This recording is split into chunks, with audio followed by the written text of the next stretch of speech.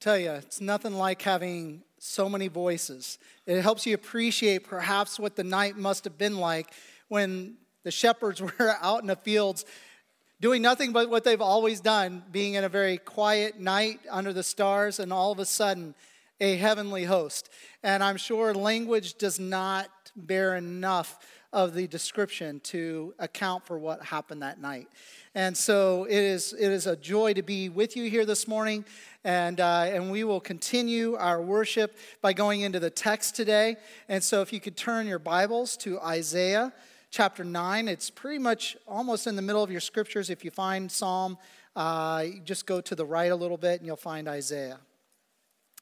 This may be the most read text during the Advent season to prepare for worshiping the coming of the Christ child.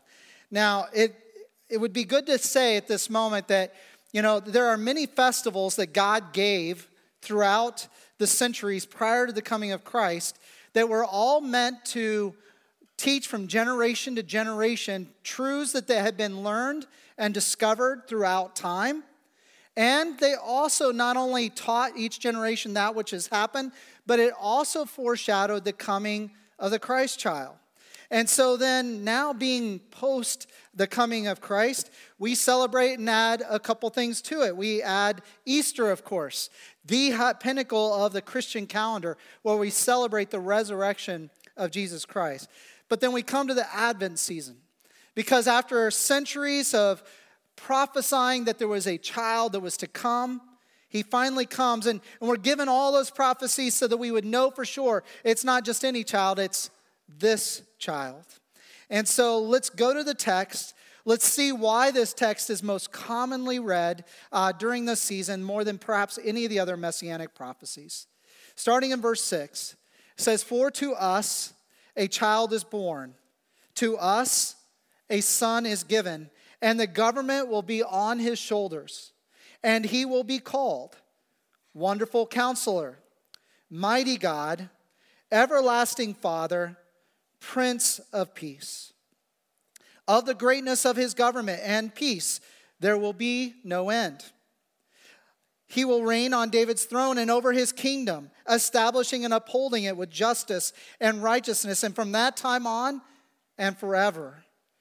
The zeal of the Lord Almighty will accomplish this." So, last week we talked about the significance of how the beginning of this talks about a child that was going to be born. So there was a beginning point, and it was not just child, a gender was applied. Son will be given in this, and he will be the king. And he, as king, with the government on his shoulders, then will be called by some names. And so when you look at that, it says, "And he will be called." Have you ever thought of this question in light of that?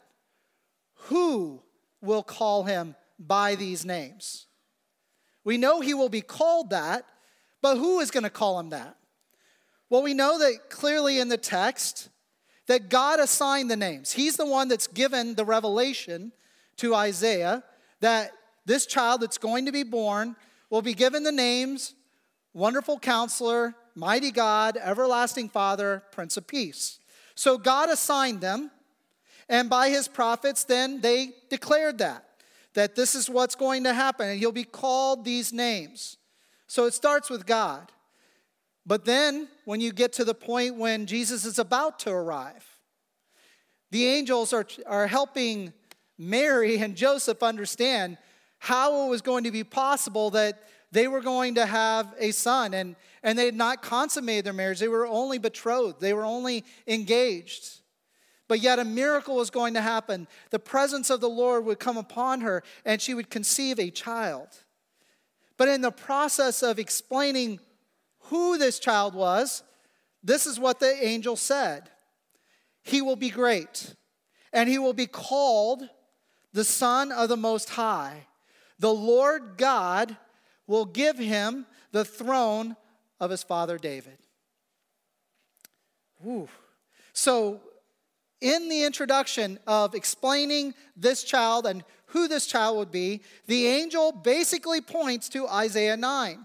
He will be called Son of the Most High, and that he will then reign on the throne of his father David, which pulls in verse 7 of Isaiah 9, where it says, he will reign on David's throne and over his kingdom, establishing and upholding it forevermore. So the angels then reveal it. So you've got God saying he will be called this. The angels are then now pointing, now that he's coming, pointing back to what God said and saying he will be called this. And then Jesus comes and he lives it out. And people begin to see these names manifested through him. Think about the moment. There were many moments where the disciples were blown away by the qualities and character and the power and the authority that Jesus had. But one in particular stands out to me. When Jesus had told the disciples to go to the other side of Galilee and to get in a boat, while Jesus himself was going to go up and have some time of prayer, disciples in that boat going across the Sea of Galilee experienced something unexpected. A storm comes up, but just not any storm, a significant one where the boat was about to sink. They were fearing for their lives.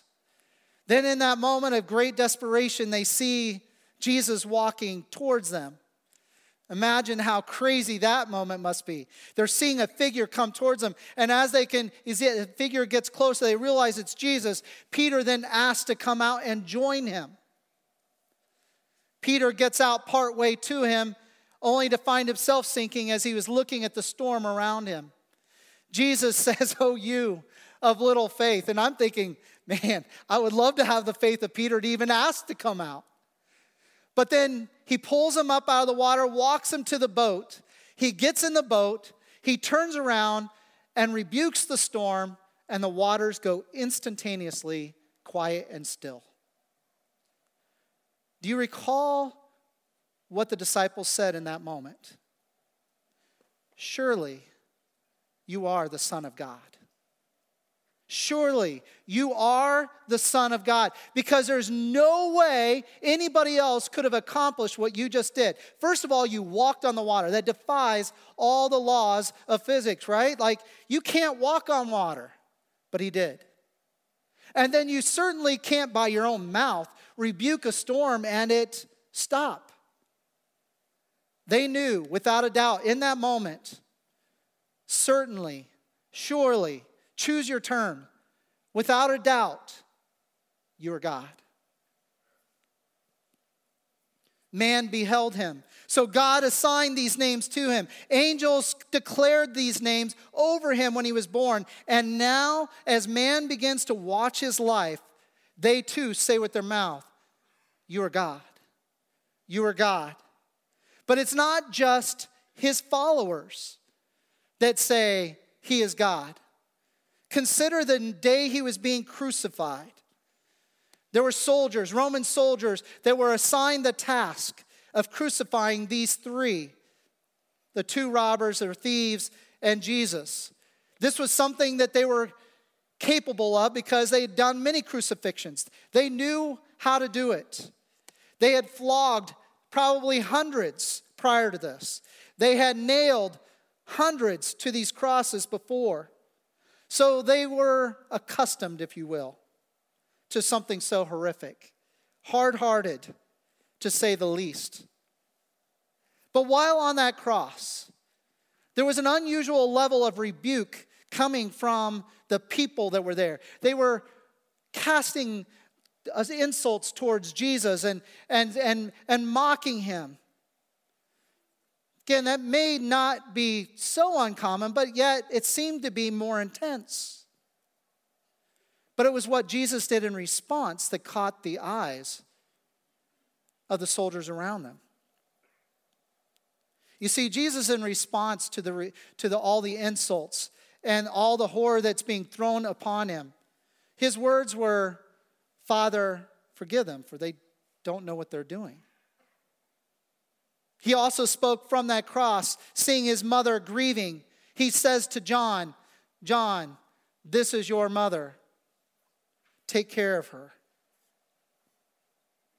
Then he has a moment with the Father God, and he's quite a moment of words, because Jesus had never known separation from the Father God. And he says, Father, why have you abandoned me? Why have you forsaken me? Then he hears with his own mouth later, Father, into your hands I commit my spirit. And in that moment, something happened. And listen to the words that came out of the centurion's mouth. Again, this cold-hearted killer, this one that had orchestrated, overseen multiple, hundreds of crucifixions, says this. When the centurion and those with him who were guarding Jesus saw the earthquake and all that had happened, they were terrified and exclaimed, surely he was the Son of God. So the pagans would cry out by what they saw in evidence to Jesus that he was the Son of God. There was no escaping that as they were looking at this, no human being has behaved in this way before, that other than it must be God. So to ask who will call him by these names, it's God who initiated them and assigned the names. The angels declared them when he arrived. And it's the people, both pagan and believer, that in watching his life began to say, he is God. He is God. Now last week, we began looking at these names one by one. So we looked at Wonderful Counselor last week. Today we're going to look at Mighty God, and then Christmas Eve, Everlasting Father, and then next Sunday we'll look at Prince of Peace. But what we learned in this understanding of Wonderful Counselor is that he who is king, this child being king, was also advocate, counselor, which is a strange dichotomy because typically whoever is the highest in authority, when the people of that kingdom would come to that king who is of highest authority, it's an advocate that comes between, a counselor that comes between, to stand in the gap between the citizen who may have erred and the one who has authority to institute justice. So to say in Isaiah that the government will be on his shoulders, he'll be king and he'll have a kingdom, but then to say his first name will be Wonderful Counselor. Now let me pause there for just a moment. Many of us grew up memorizing this text in King James, right? And many of you also grew up on some of the old traditional hymns. And you will know the song that says, Wonderful, Counselor, Mighty God, Everlasting Father, Prince of Peace. It separates wonderful. In the King James, it has a comma there. So what is the correct interpretation? Because it's ascribing this separately. Well, in the Hebrew, you need to know there are no commas. All right? So commas are placed in later by translators to make sure that we get the correct meaning. So there's an interpretation that needs to happen here. You need to know that over the last over 100 years, no translation other than King James and New King James holds to that comma being there. When you look at the Hebrew, the term wonderful is a modifier.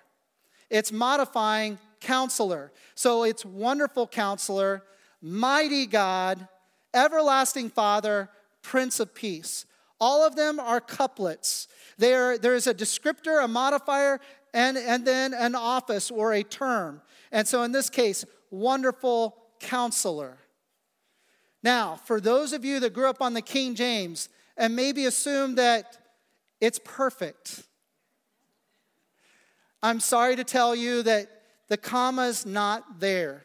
And what we can possibly do to find middle ground is just agree. Is indeed the Christ child wonderful? Yes, he is. Is he counselor? He is. So can we just say it's okay to say Wonderful Counselor? Some of you King James people just left me. But let's just agree, he's wonderful. But in the text, it's wonderful counselor. So there's a uniqueness to how he counsels. And I believe that you get it immediately when he says he's king over all. The government's on his shoulders. God is saying that. And he's going to be your counselor. To which the people would say, how is that possible? That the advocate counselor is also king. So that makes it a wonderful concept that is too much to understand. And as we learned, that Hebrew term for wonderful could also be translated astounding. It's an astounding concept that he is that wonderful counselor. And so as we studied the term counselor in the Hebrew, that he is basically our helper in time of need. Regardless of what's going on, he is our helper in time of need. The counselor guides us, helps us to know what steps to take when it's foggy and the storms are raging around us and we can't figure out the next step. The counselor becomes the guide. He helps us navigate that which we do not understand, that which we're not equipped to know. But he also becomes like the counselor that's an advocate, that represents us on behalf of those that he calls his own. So he literally takes on the responsibility of going before the Father God, who instituted the law and that which is moral. Jesus is at his right hand and knows equality with God is something that is there with him. And yet it was God that said, they have no means of making themselves just before us. So we must do it on their behalf. So Jesus, who is King of all kings, becomes also advocate, where he, on behalf of those he calls his own, so those who have faith in his leadership as Lord and Savior, could then be trusting in the fact that he is now advocating on our behalf. He represents us like an attorney that is representing a client that is found guilty and is in need of counsel and representation. So too, Jesus does that. So too, we learn that as part of that counsel, he's like that priest over us that also gently corrects us. Counsel is needed sometimes, especially when we're wayward. Or how about he counsels us when we've been victimized, we've been wronged, we've been harmed. See, those people that are victims also need counsel, representation, advocacy for justice. Yes, these are true. And Jesus fulfills them all in a manner that not only can he do that on our behalf, but he does so with authority. Because the counselors that we receive here on this earth are not the final authority. They help us know how to engage the final authority. But they themselves are not it. But Jesus, as advocate and counselor, is the final authority. So therefore, his representation of us guides us to the best end always. And what I love about the text in John 14 that we read last week is that coverage then is by his Holy Spirit. He says, I send you another advocate, another counselor. As I sit next to the right hand of God as your advocate, I send you the Holy Spirit who is with you and in you always. So there's never a point by which we are abandoned. Now, the beauty of that, as him being in us and with us, is that as Jesus said in John, he says, my sheep know my voice. They hear from me. And he speaks by his Holy Spirit in me.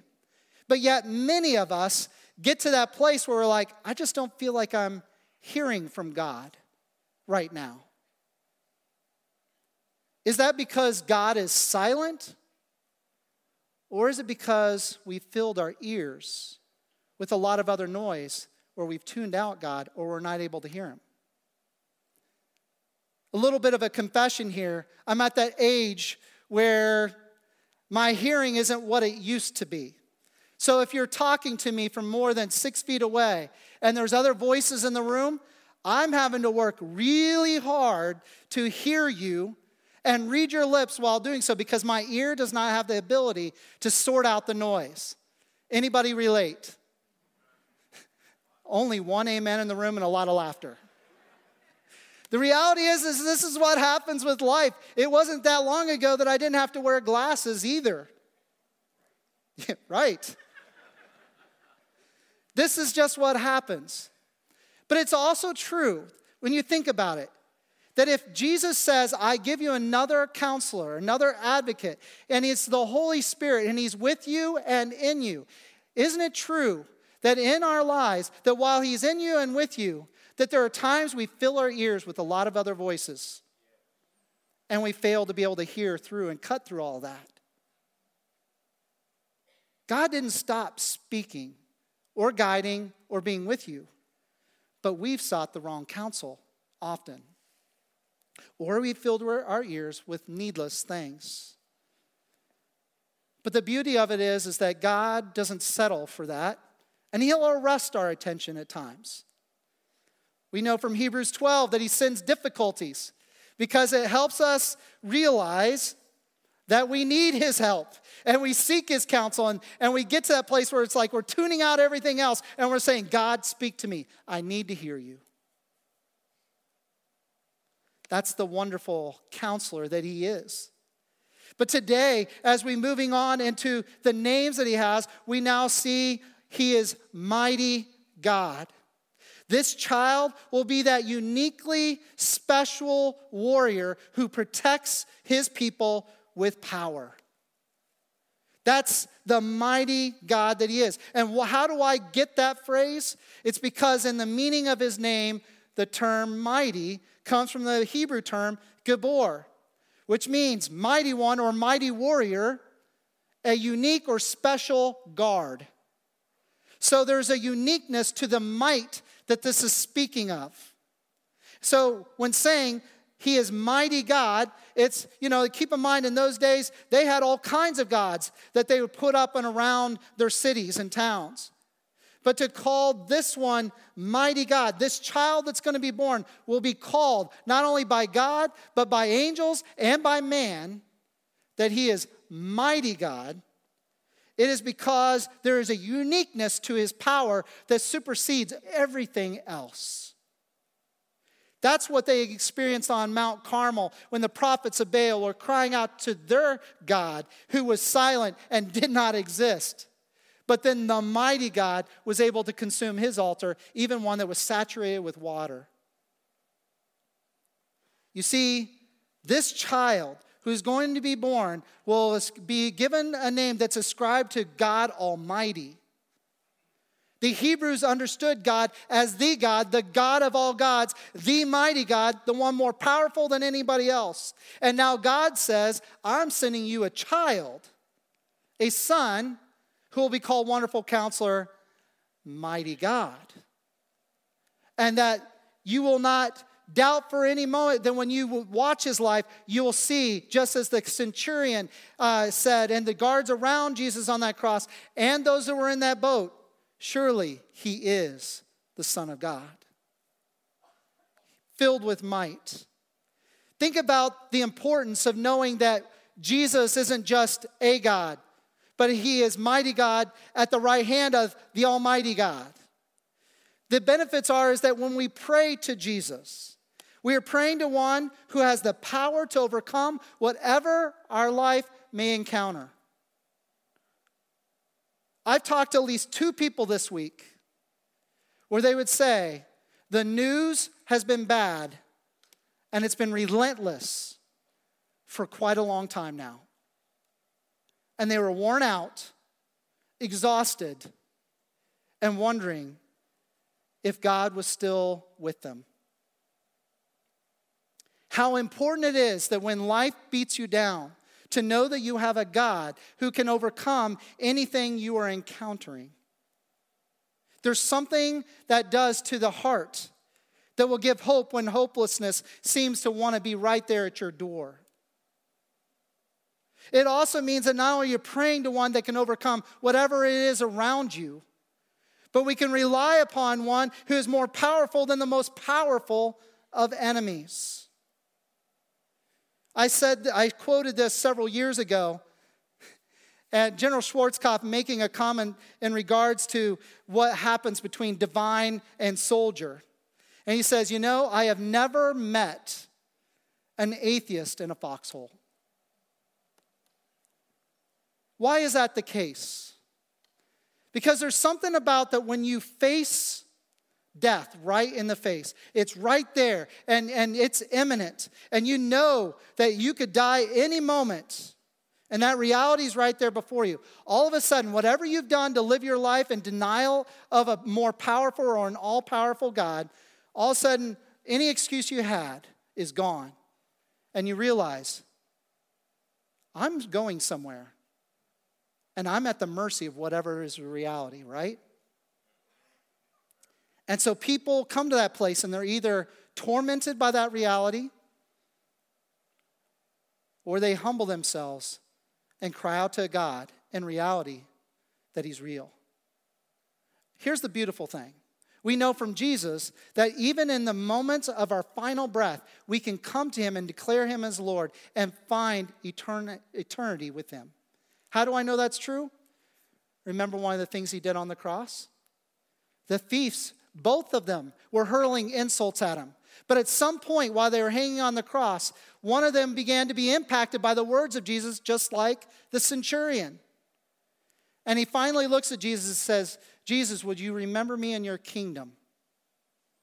And what did Jesus respond? Oh, now you've changed your mind. Now you're ready. You've been a thief right up until these final moments, and you want to be with me in my kingdom today? Did Jesus hurl the insults back at him?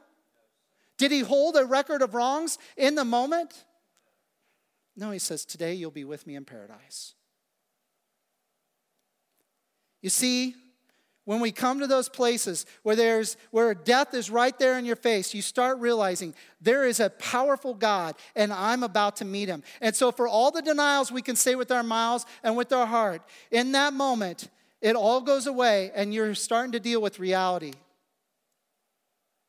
A friend of mine who's no longer on this earth but is now with God, a pastor that I served alongside of back in the 90s when I was in my early 20s.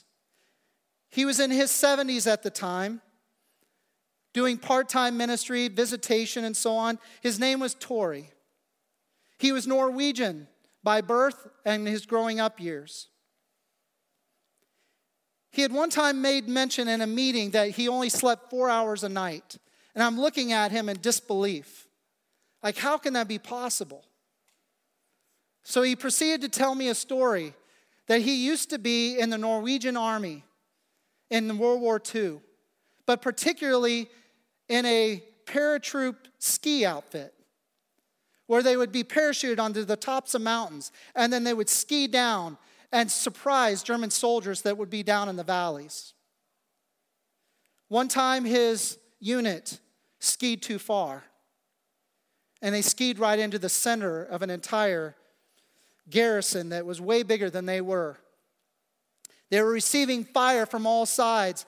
And Tori said while he was a God-fearing man at that time, he was not one walking with God. And so what did he do? He made a deal with God in that moment when he knew death was likely.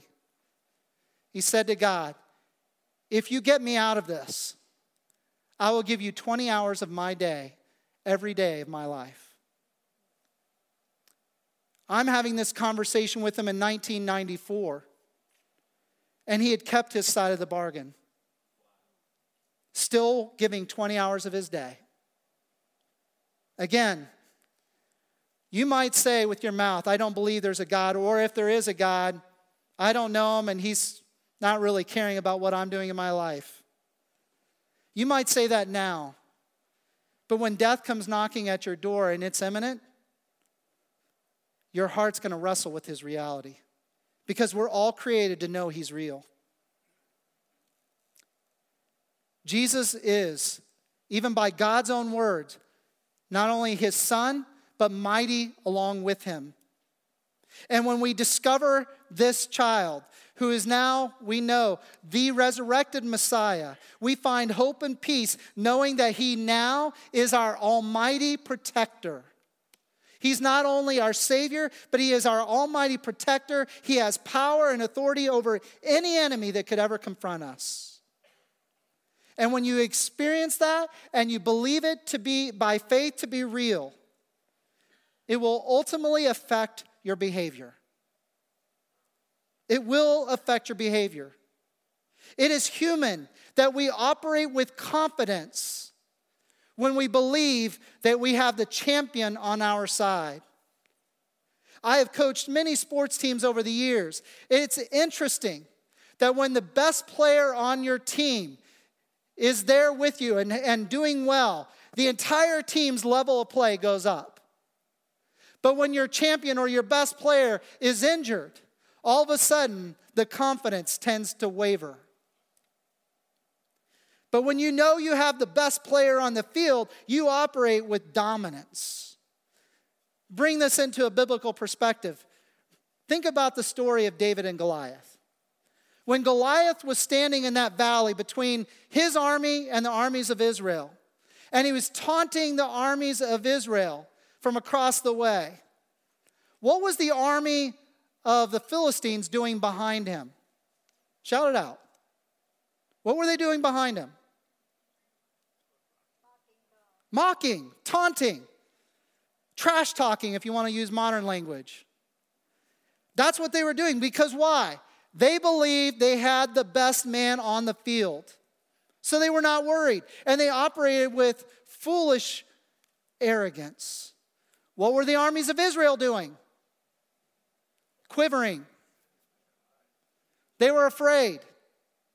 Because in their minds, they believed the other side had the better player, the better soldier. So they were silent and talking amongst themselves. Who would go out and fight him? Then David shows up. Think about this. A teenager that's likely around 16 years old, and he wasn't of big stature. Now, they say he was good looking. But I'm sorry, good looks isn't going to win a battle with Goliath. It just isn't. But David goes out, and did you hear in the text any taunting from Israel? Yeah, we got our 16-year-old coming out to meet you. He's pretty good with the sheep. It says that Goliath laughed and began to mock the situation. Because again, in his mind, he saw himself as the more mighty one. And so did his armies. You do not hear in that moment cheering from Israel for David. Nothing's given. Then the unexpected happens. Because David invokes the name of Almighty God, the one who is more powerful than anything that is on this earth, Goliath met his end. What happened to the nation of Philistines at that point? They began to run. What happened to the nation of Israel on that point? They began to run after them. And a great victory was won that day. And then David would go on to become the champion of Israel. And wherever David was on the field, the men knew they were going to win. They knew. In fact, then men come around David, and when they knew, and people began to call him David and his mighty men. David invoked the name of God, and God said, this is a man after my own heart. I'm going to use him. And with it, it affected the entire psyche of a nation. They went from being bullied to becoming the ones that were the strongest in the region and had no enemy that could win. You see, we have a mighty God. That God says, this child is going to be called mighty like me because he's my son and he's one with me. And this will affect your behavior. And so that's why, as those of us who have given our faith to Jesus Christ, we should be looking at him as the mighty one that gives us confidence and changes our behavior. But let's look at the name God in this for a moment, because if we understand which word in the Hebrew for God it's speaking of in this text, then you'll really appreciate the name that is given to the Christ child. Because yes, Gabor, which is the Hebrew term for mighty, was in this text, but then the term for God is El, E-L, El, which means God who is a rock. God who is mighty in power, who is majestic. And this name is usually combined with other things. So the majestic, strong name of God is El, mighty. So then when you put Gabor with it, El Gabor, it literally is saying this child is the mighty, mighty, powerful, majestic God. It's not just God, a divinity, but no, he is mighty, mighty, almighty, greater than any other who could claim godhood. El Gabor, mighty, mighty, God. You might be more familiar with the term El Shaddai.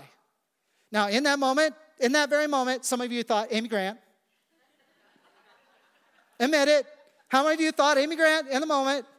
That tells you everybody over the age of 40 pretty much held their hand up. El Shaddai, in its transliteration, basically means this: the mighty God, the rock.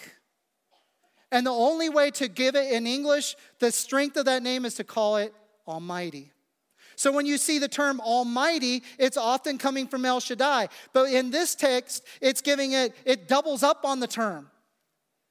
This child that's going to be born to you, who will be king, who will also be counselor between the citizens and the king, will also be mighty, mighty God.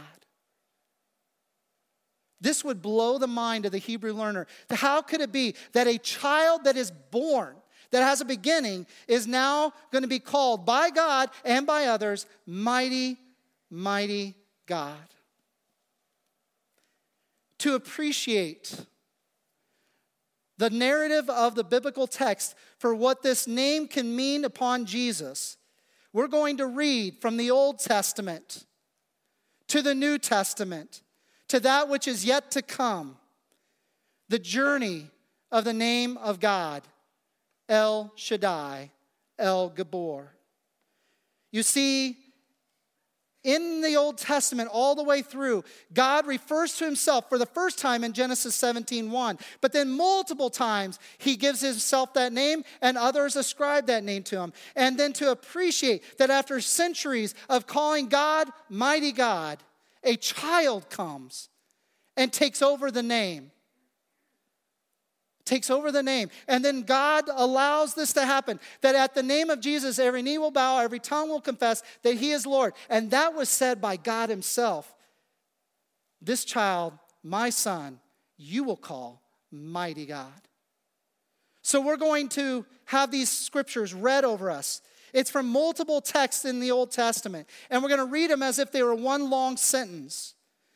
Let your mind reflect and your heart receive the beauty of the name, mighty God, and for all its meaning. And then we'll move to the New Testament when God allows that name to be used of his Son.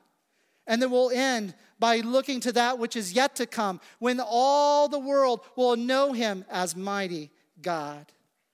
So listen with an open heart and open ears, the text.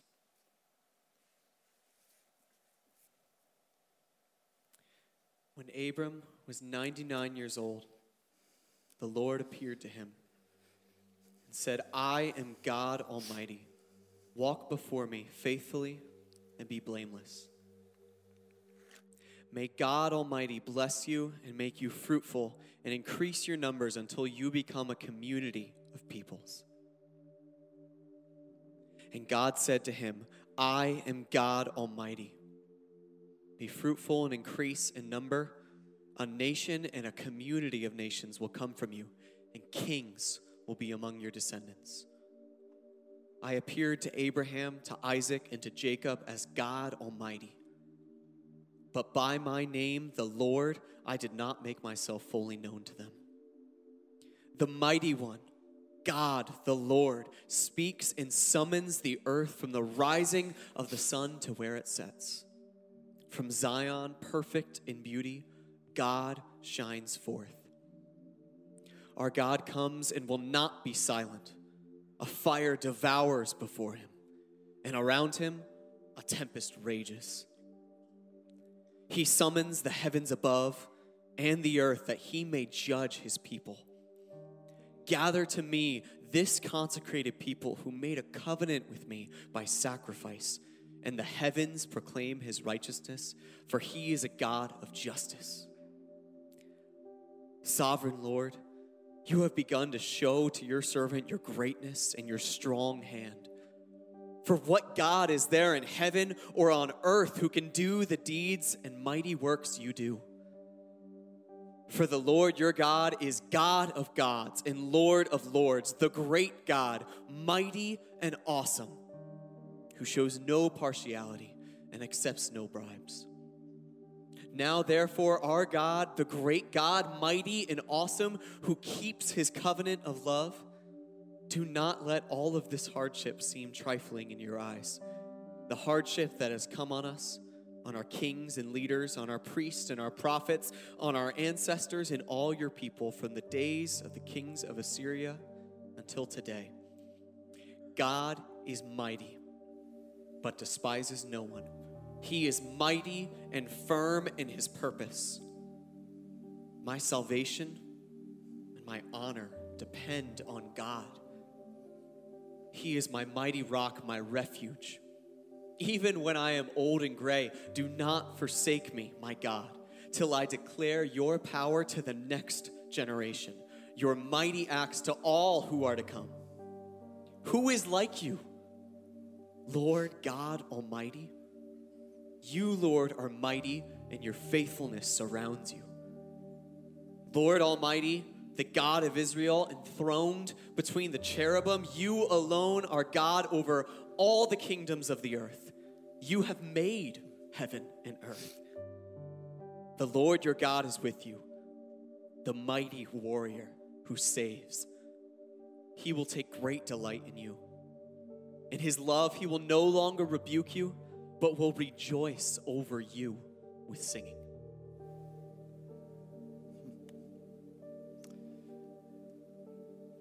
And then silence was over the written text for 400 years. And then the angel broke the silence when he reveals the coming Christ child. That child grows up, becomes the leader that the world has been looking for. Listen to how God assigns him the name, Mighty God. At daybreak, the council of the elders of the people, both the chief priests and the teachers of the law, met together, and Jesus was led before them. If you are the Messiah, they said, tell us. Jesus answered, if I tell you, you will not believe me. And if I asked you, you would not answer. But from now on, the Son of Man will be seated at the right hand of the mighty God. They all asked, are you then the Son of God? He replied, you say that I am. Then they said, why do we need any more testimony? We have heard it from his own lips. Finally, be strong in the Lord and in his mighty power. Put on the full armor of God so that you can take your stand against the devil's schemes.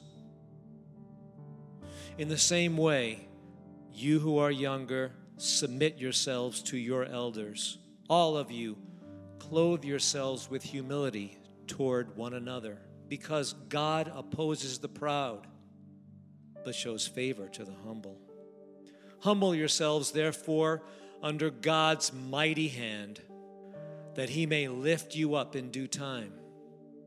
Cast all your anxiety on him, because he cares for you.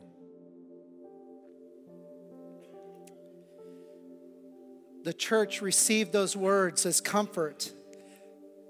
We know we have a champion. We know we are victorious, and it should change our behavior. But we still know the enemy is active. We know the enemy is fighting against the tide. But we're also given word in the closing of Scripture that there will be a day when the declaration of the mighty God that Jesus is will be spoken of by not only himself, but others and the entirety of creation. And so we anticipate the day when these scriptures come true, when Jesus declares himself as the Almighty God. Look, he is coming with the clouds, and every eye will see him, even those who pierced him, and all the peoples on earth will mourn because of him. So shall it be. Amen. I am the Alpha and the Omega, says the Lord God, who is and who was and who is to come, the Almighty. It's one thing to declare yourself as the Almighty One, but when the very armies of the Lord, the angels themselves, say the same thing, heaven begins to tremble. Each of the 4 living creatures had 6 wings and was covered with eyes all around, even under its wings.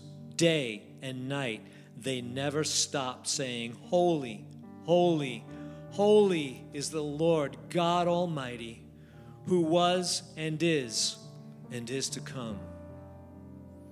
The heritage of Israel, the 24 elders who are now in the kingdom of heaven, also go first as part of the creation to be able to say, it's Jesus.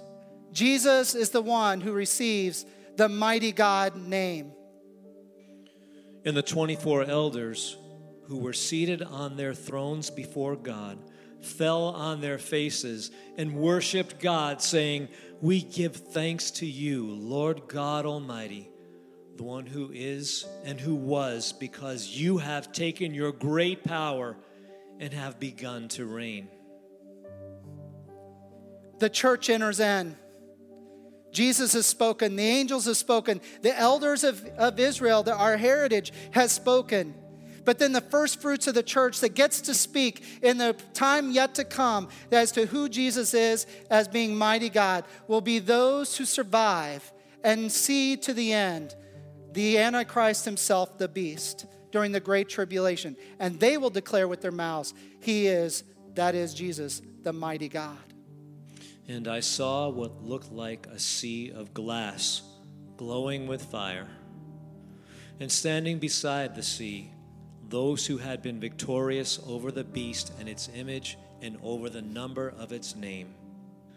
They held harps given them by God and sang the song of God's servant Moses and of the Lamb. Great and marvelous are your deeds, Lord God Almighty. Just and true are your ways, King of the nations. Who will not fear you, Lord, and bring glory to your name? For you alone are holy. All nations will come and worship before you, for your righteous acts have been revealed. And then God, hearing the testimony of the angels, the testimony of his Son, the testimony of the early parts of Israel, and the testimony of the saints who endured the tribulation, then God asked the question, who else will declare him as mighty God? And the church steps forward and begins to say. Then a voice came from the throne saying, Praise our God, all you his servants, you who fear him, both great and small. Then I heard what sounded like a great multitude, like the roar of rushing waters, and like loud peals of thunder, shouting, Hallelujah! For our Lord God Almighty reigns. Let us rejoice and be glad and give him glory, for the wedding of the Lamb has come, and his bride has made herself ready. Jesus Christ, Yeshua, the Messiah,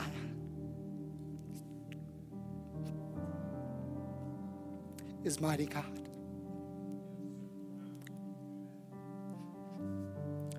Jesus, we come to you now, humbled by your great power, humbled by the fact that with all the authority you have, that in spite of our continued failures to listen to your advocate, to fail to follow by your lead at all times, you continue to show grace to us. You continue to show mercy towards us. And you do so from a position of strength, not as a position of failure or of fear.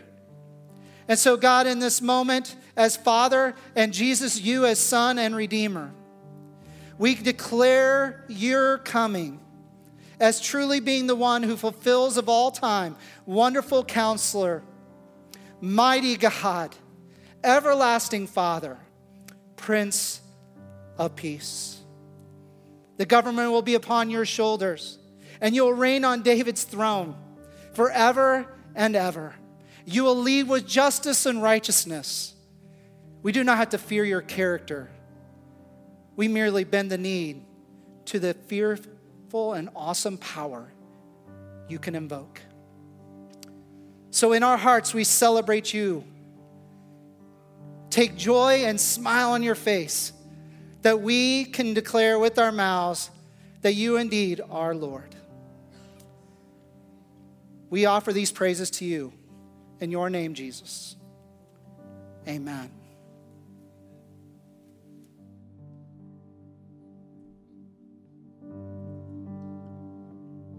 For to us a child is born.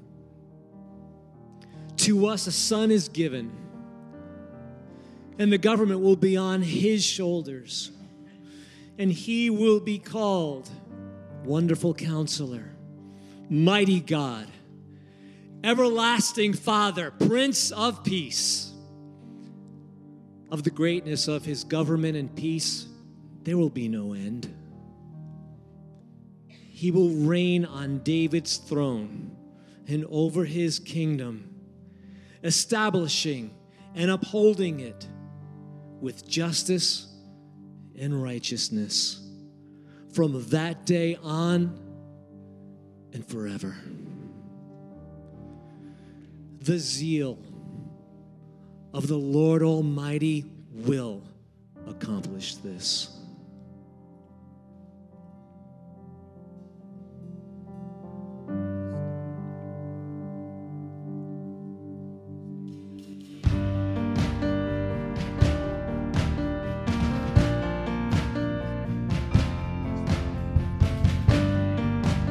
Please stand with us as we sing this song.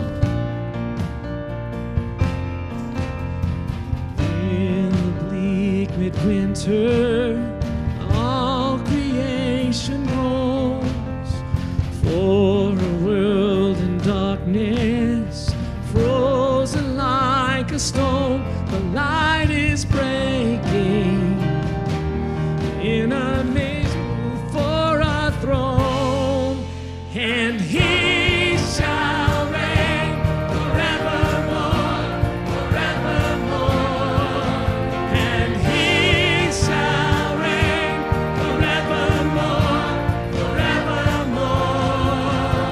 Unto us the child is born, the King of kings and Lord of lords. And he shall reign forevermore, forevermore.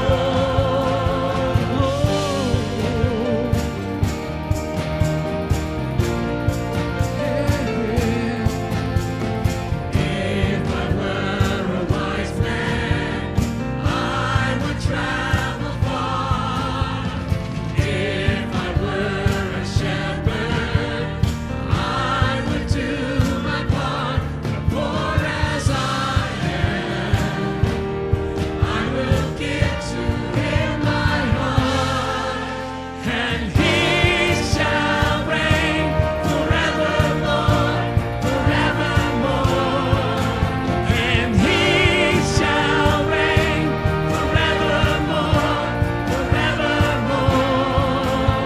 Unto us the child is born, the King of kings and Lord of lords. And he shall reign forevermore, forevermore.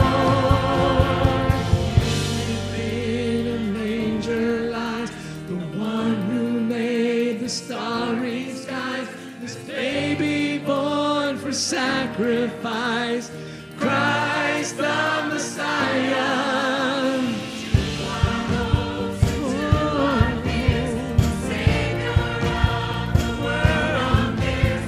Promise from eternal years, Christ the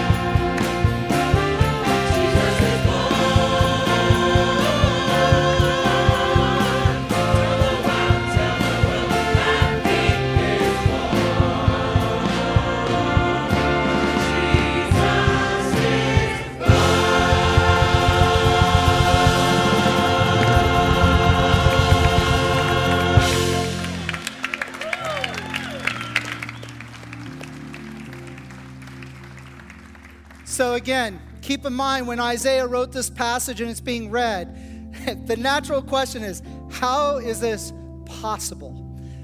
Don't let it be lost upon you that it was said at the end of verse 7, that Isaiah mentioned, the zeal of the Lord Almighty will bring this about. So we know it can happen because the Almighty God says it is so.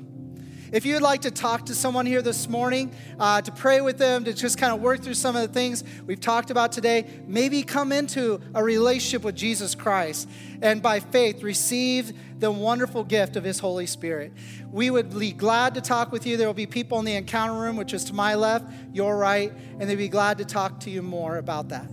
But for those of you that call Jesus as Lord and Savior, if you go out of here with your behavior being like, then you haven't got the picture. Jesus is the Almighty God. And when you're on His family, you are on the winning side. So behave as such. All right? God bless you guys. Merry Christmas to you.